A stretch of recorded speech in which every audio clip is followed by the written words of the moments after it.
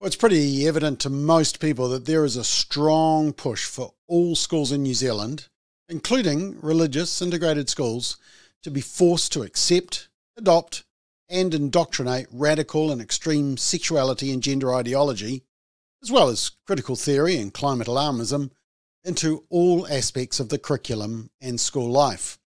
And without any official announcement, deliberately in my view, the government is attempting to change the makeup of school boards. Let's check it out.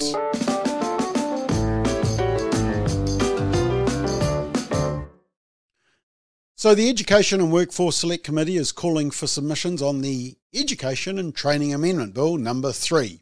Sounds pretty innocuous.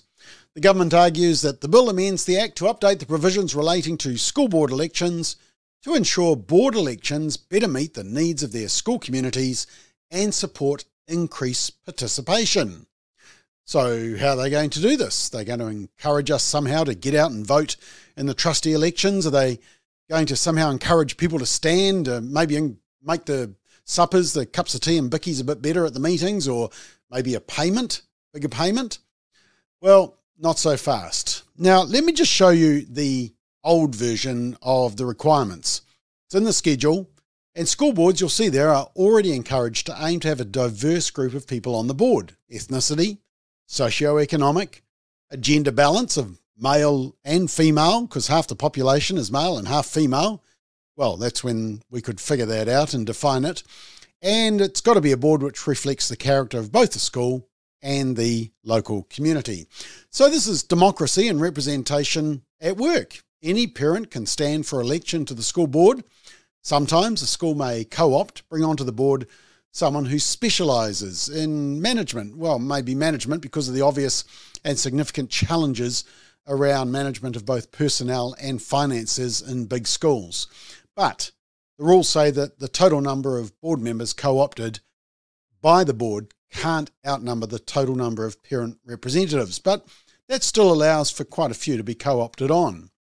But see, there's already clear expectations on boards that they have to create a safe place for all. But now the government wants to insert a different expectation, a new one.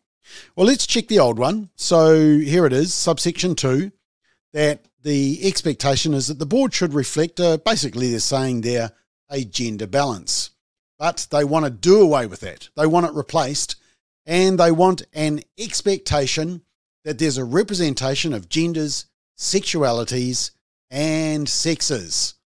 There we are. So no, don't worry about the gender balance, because it's now all about genders, sexualities, and sexes.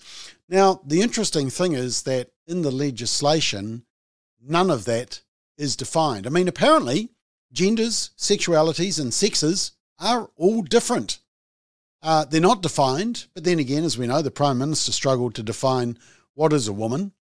And given that some schools argue that there's 112 genders and 200 plus sexualities, which of these groups should be, these hundreds of groups, be given priority?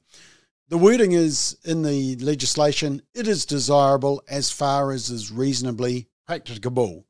And of course, that is deliberately vague. But of course, we all know where this is headed. Let's be clear. All schools, but including religious schools, and especially Christian ones with biblical statements of faith and values in their DNA, are going to come under increasing pressure to have representatives from activist groups such as Rainbow Youth, Inside Out, Family Planning, and other LGBTTQIA++ organisations on the board. As we've already told you, the government is obsessed with this issue, and they'll carry this obsession into your child's school, as they're already doing via the curriculum. In fact, a supporter emailed me yesterday and said that the next step after this could be to insist on the same diversity of representation on every church board, every charitable trust board, every community group. Well, they could try. I'm not sure how successful they would be, but they're certain to try.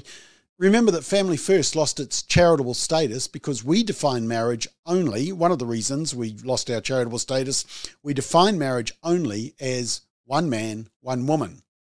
And it's our understanding, and I've seen evidence of this, that you cannot get onto the charities register as an organisation if you have that statement about marriage explicitly stated.